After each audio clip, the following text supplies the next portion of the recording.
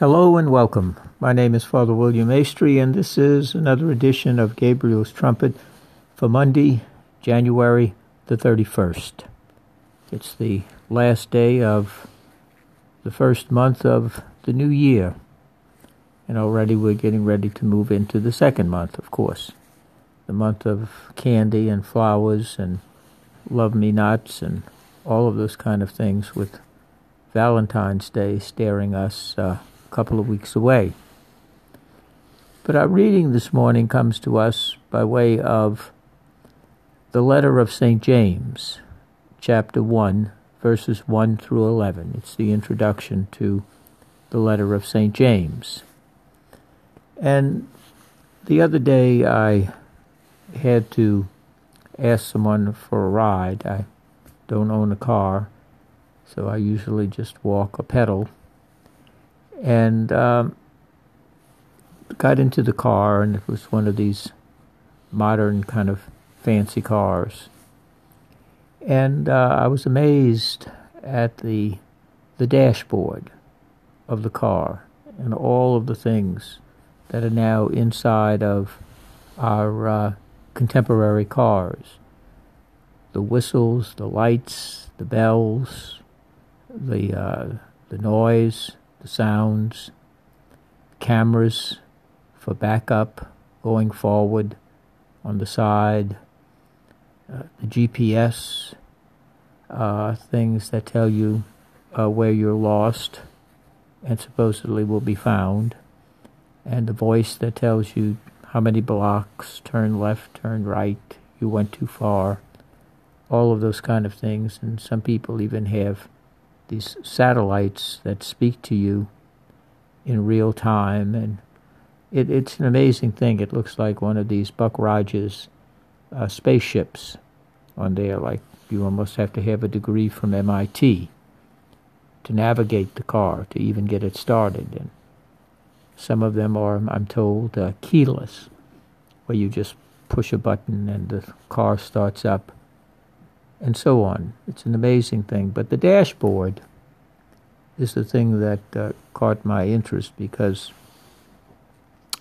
in the ancient time of several decades ago, having a car meant you had the speedometer, the oil, gas, the battery, and that was pretty much it. Not anymore. It even tells you when you don't have your seatbelts on. Well, years ago, there were either no seatbelts or people just kind of sat on them. I guess that was their meaning of seatbelt. But today, of course, we have all kinds of things. And I was remarking to the person about how the cars are so filled with these particular gadgets, technologies that are present. And she informed me that, it's all for safety. All these are warning systems so that they increase your safety and the safety of others, and so on and so forth. And I guess that's all to the true. But I was thinking, we also have a dashboard, a built-in dashboard that each and every one of us has, whether you walk, pedal a bike, or whether you jump into one of the modern cars, spaceships, that navigate us around our various activities during the day. And it's a spiritual and psychological dashboard that we carry within us. And it does pretty much the same thing if we're attentive to it and pay attention to it. It tells us when our fuel is running low. It tells us when something is wrong. The body is a magnificent dashboard, if you think about it, and so is the soul. Person says, I'm having trouble sleeping at night. Well, that's an early warning signal. What is it telling you? Are you burdened by anxieties of the day? Do you have too many projects? Is work overwhelming you? Do you have trouble within the family? perhaps some relationship, maybe your marriage, one of your children or your grandchildren, something like that. It's a warning signal. When we get a fever or a pain, it's a warning signal. We have an infection. We may have something that we need to have rested. We need to stay off of it for a while, let it recover. In our spiritual life, when we feel the absence of God more than God's presence, when we feel that we're growing more and more distant from God, and we're getting involved in activities that are bringing us down. It's the flashing spiritual dashboard, the psychological and physical dashboard. That is within our own body. And your car does the same thing. If you ignore the fact that it's telling you that the fuel is low and you run out of gas, you know that bad things can happen. When your battery needs attention, when one of these computer-driven things in your car are beginning to blink, if you ignore it, worse things happen. And sometimes they can turn out to be tragic. If your car breaks down in the wrong place, the wrong time, the consequences can be quite severe. But the same thing is true in our spiritual and in our psychological life. We have a tendency to follow the old idea of why do today what you can put off until tomorrow? Well, the problem with that is that tomorrow becomes the busiest day of the rest of our life. It's amazing how we pile up things for tomorrow, as if somehow we have tomorrow, or as if somehow it'll all just clear up and go away if we ignore it. And we know, time and again, that when we ignore the dashboard in the car, eventually, at some point, we're going to have a higher price to pay. And the same thing is true in our spiritual life. We have early warning signals. We have signs.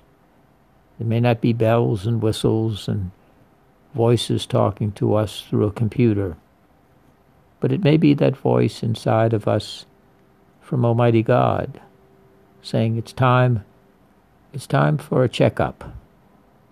It's time to have the car examined. Well, it's time to examine the soul, to examine to see where we are in our spiritual life. We're only 1 mile into this new year, 31st of January. We still have 11 more to go. And have we noticed anything in this first month of travel, in this new year? Anything that needs a course correction? The early we address it, the less the consequences, and the easier it is to make that course correction that we need to make. If the indicators are telling us that we've made a wrong turn here, and we keep proceeding down that particular path, we'll only go deeper into our lostness. We don't all of a sudden come across our destination very often. And we find ourselves driving around and becoming more panicky. We grow deeper again into being lost. But if we stop, as the old saying goes, the best thing to do when you're in the forest and you're lost is to stay still. Stay still so they can find you, or also stay still so you can, quote unquote, get your bearings. Backtrack. Not 40 miles, but maybe a block or two. And see, maybe you should have gone left rather than right. straight ahead rather than turning around. All of those things are important in our own life if we pay attention to the dashboard of our life, of our soul, of our psyche, and where we're going. At the end of this first month, are we just on cruise control? That is, we just kind of set it and that's it. Set it and forget it. Well, life doesn't work that way, does it? It requires maintenance. It requires vigilance and paying attention to the dashboard of life. So on this last day of January of the new year, it's good for us to, this day, spend a few minutes checking the dashboard of our life. See if we need to take it off of cruise control and see what all of those early warning signals may be telling us so that we can make that early correction to get back on track in our relationship with God, our relationship with others, and to once again get on the path of peace, serenity, and of living the blessed life that the Lord intended for us. So today, let's watch and learn from the dashboard of life. It has much to teach us. It is a blessing from Almighty God. God bless you, and safe travels ahead.